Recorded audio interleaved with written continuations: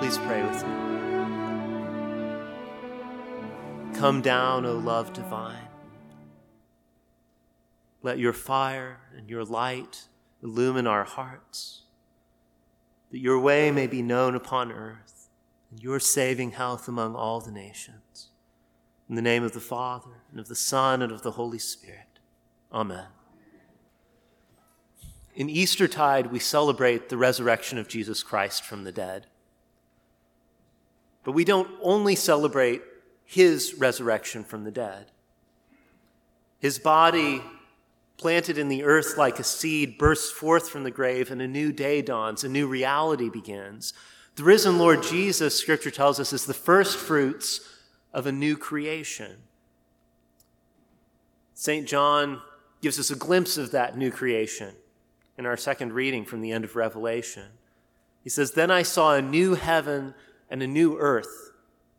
For the first heaven and the first earth had passed away, and the sea was no more. And I saw the holy city, New Jerusalem, coming down out of heaven from God, prepared as a bride adorned for her husband." It's a glorious vision of our future hope. But it isn't just a future thing either, because Jesus Christ already has risen from the dead in the midst of history. And so in our first reading from the book of Acts, we see that new creation bursting forth in a crippled man's body. This man who has never walked in his life, who's never been able to stand up, hears the apostolic message and greets it with faith. And like Jesus, this man is raised up by the power of God.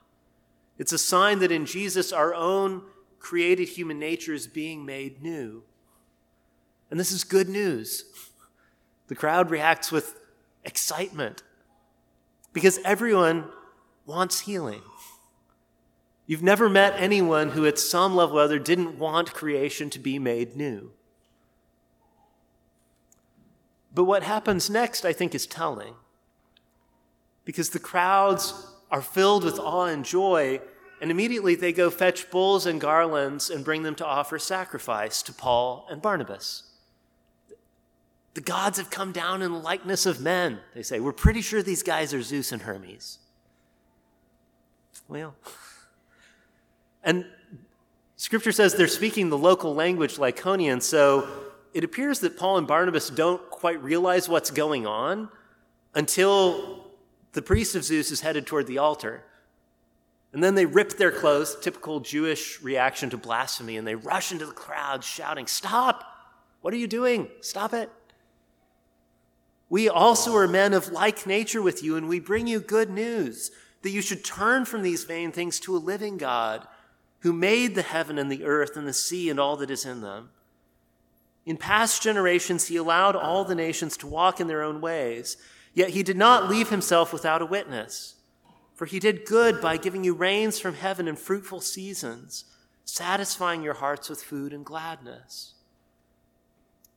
In this urgent partial sermon, we have a remarkable condensation of a theology of the created order. Notice, first, creation is good. God made the heaven and the earth and the sea and all that is in them. God does good work. Second, God is revealed through the good things he's made.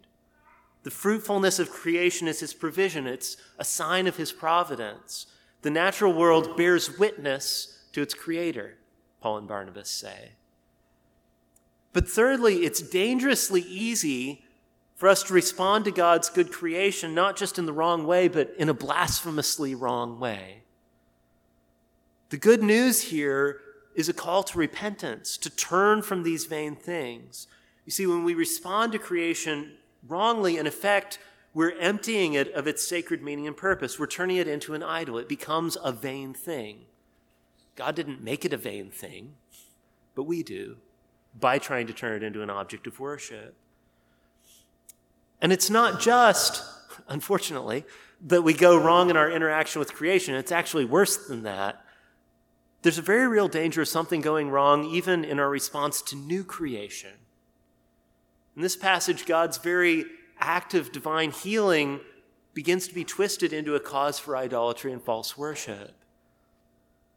I think most of us know that there are things about ourselves that are disordered, that are out of whack. We know that there are aspects of our inner life and choices that demand repentance. We know there are things broken in us that need to be healed. But what we see in this passage from Acts, I want to suggest, is that it isn't just the lowest or most shameful parts of us that need to be made new. What's highest and most admirable about us, our spiritual perceptions, the way we respond with joy to God's mighty deeds, our impulse toward worship, those things need to be healed as well. It's as if we hear the message, they hear the message, but somehow it gets garbled in transmission. We're speaking a different language. Like that man from Lystra with whom the story begins, we find ourselves spiritually crippled. Our own creatureliness needs to be healed and refashioned to make us capable of receiving and responding to God's work of resurrection and restoration with right worship in spirit and in truth.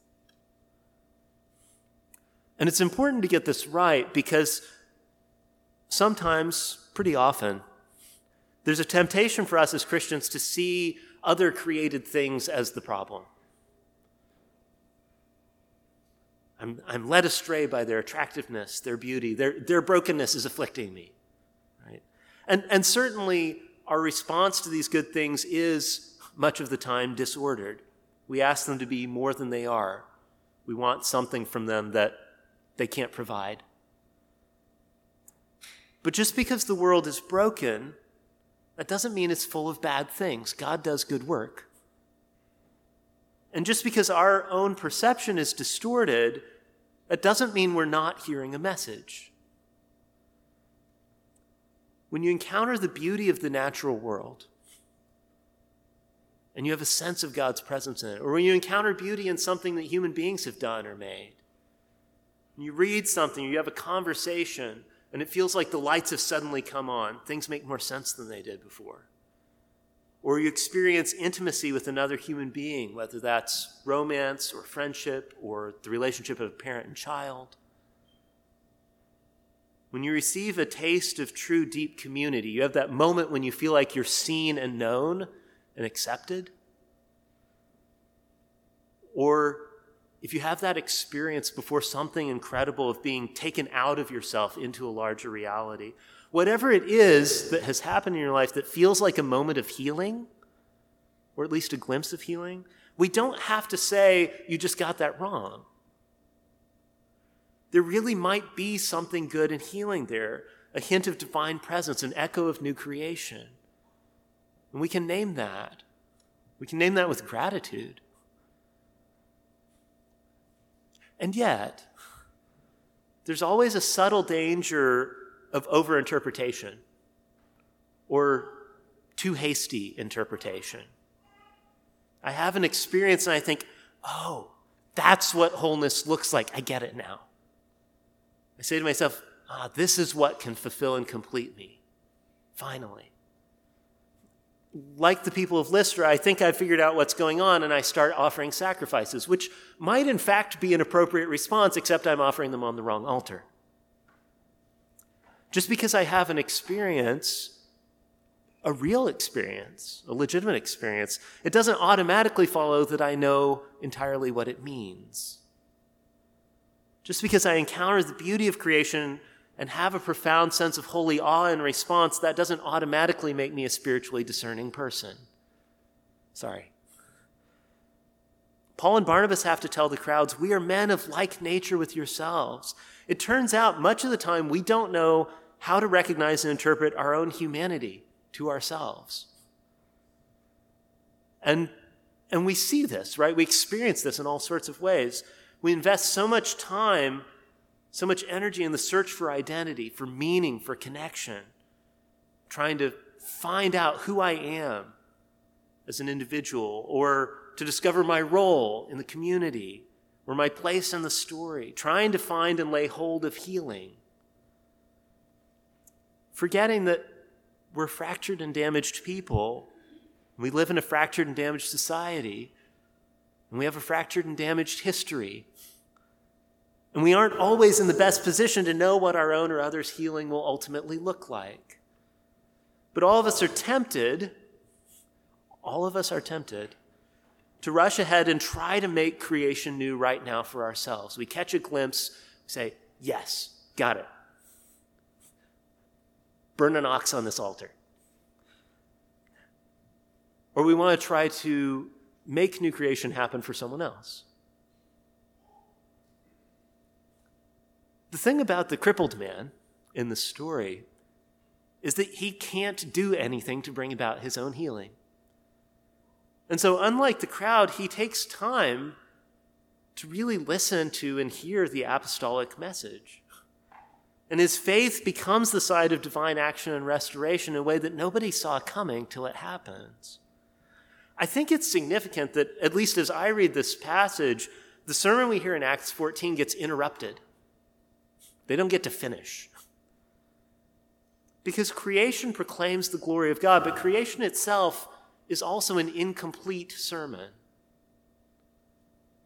Paul and Barnabas tell us that the natural order bears witness to its creator, and that's true, but that witness by itself is not sufficient. It has to be completed by the apostolic witness to God's self-revelation in Jesus Christ. It's not enough to go communion with God in nature, as good as that can be. We need to participate in apostolic community. We need the church. Above all, we need the apostolic witness to Jesus' resurrection. Because we need a healing beyond what we can imagine in purely natural terms, on the basis of our own experience so far. We need a healing that takes us by surprise. In our Revelation reading, you notice new creation looks strikingly different from the world as you know it. This passage picks up and re-echoes several times the story of creation from Genesis chapter 1. But instead of God creating light and darkness, now we're told there will be no night there. Instead of land and water, it says the sea was no more. Instead of sun and moon and stars, the city has no need of sun or moon to shine on it, for the glory of God gives it light. And of course, this is a prophetic and symbolic description. There's no darkness of evil or of death. There's no uncontrollable chaos of the stormy deeps, as the ocean often represents in Hebrew poetry and the Psalms. For those of you who love going to the ocean, no, I'm not sure how literally we're supposed to take this. But at the least we can say this, that new creation is not something we could have expected or extrapolated based solely on our current experience. It's not just this world, but better. Current reality with all the unpleasant bits scrubbed out. It turns out that new creation is new. It was in the name. But at the same time, what we see at the end of Revelation is the fulfillment of the world we know. Because St. John's vision doesn't just echo Genesis 1, it also echoes Genesis 2. This new Jerusalem that comes down out of heaven from God is like the Garden of Eden, with a river welling up and flowing from the center of it. Beside the river, the tree of life. This is new creation, but it's also in some mysterious way creation restored, creation as it was always meant to be. The world you know does point to this new creation. It does bear witness. But God's new work, God's restoration, is not a going back to the garden, as if we could just turn back the clock, pretend all these bad things didn't happen. It's going forward to a garden city where the leaves of the tree are for the healing of the nations. Not wounds that haven't happened, but wounds that have been restored and made glorious. Where the river flows from beneath the divine throne.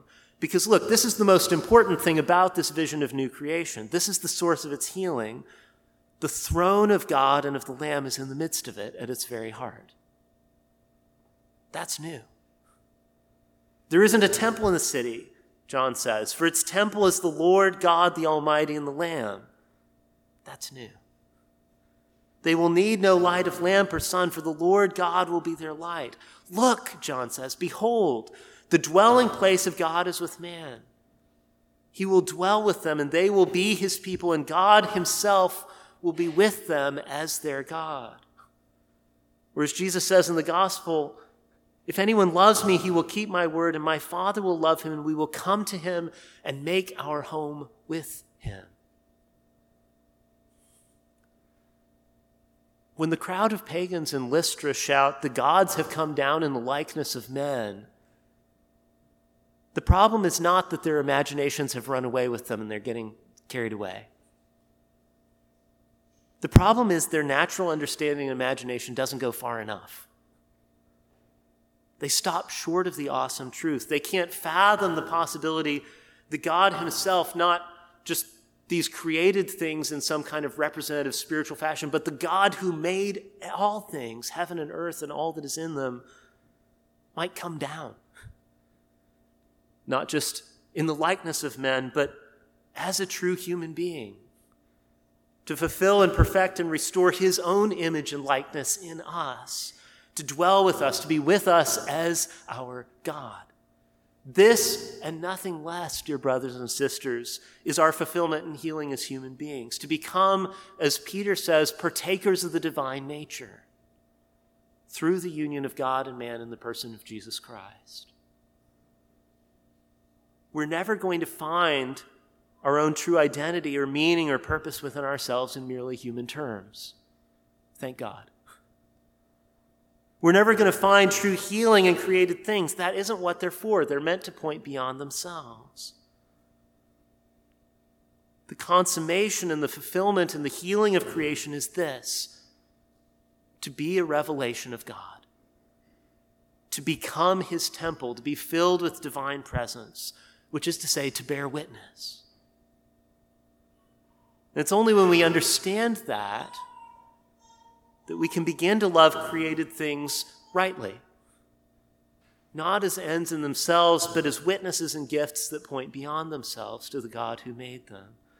It's only when we understand our true healing and fulfillment through supernatural revelation and apostolic witness that we can begin to love our own and one another's humanity rightly, as a revelation of divine love and an occasion and instrument for loving God in return. When we stop with the creature, that's idolatry. But we love creatures, including our own creatureliness, by seeking God in and through them. That's where healing and new creation begins. And that, seeking God both in and beyond the created order, through that kind of love, that's how we also start to become participants in God's healing work. Look at St. Paul. Seeing a man crippled from birth who's never been able to walk, whom the world perceives as damaged, of little value, what can he contribute? Probably he sees himself that way. Have you ever felt too broken to be saved or healed? But the apostle, with eyes that have been healed and recreated by the risen Christ, goes to the broken places in the world looking for Jesus there. And because he's seeking to love and adore the risen Savior in this damaged and devalued creature, this crippled man, he's able to discern faith blossoming in the man's heart and speak the word of resurrection power that sets him on his feet again. I'm pretty sure this healing is a complete surprise to this man who has never walked before. Because it's a healing that, like creation itself, points beyond itself to the God who loves us and calls us to settle for nothing less than his own love, who comes to us, who makes his home with us and fills us with his presence and his Spirit and gives us his supernatural peace, not as the world gives, Jesus says, do I give unto you. A peace that passes understanding. Because he alone is our true healing and restoration and new creation. The collect we prayed at the start of this morning's liturgy says this wonderfully well, and I want to end again with these same words. O God, you have prepared for those who love you such good things as surpass our understanding. Pour into our hearts such love towards you that we, loving you in all things and above all things, may obtain your promises, which exceed all that we can desire. In the name of the Father, and of the Son, and of the Holy Spirit. Amen.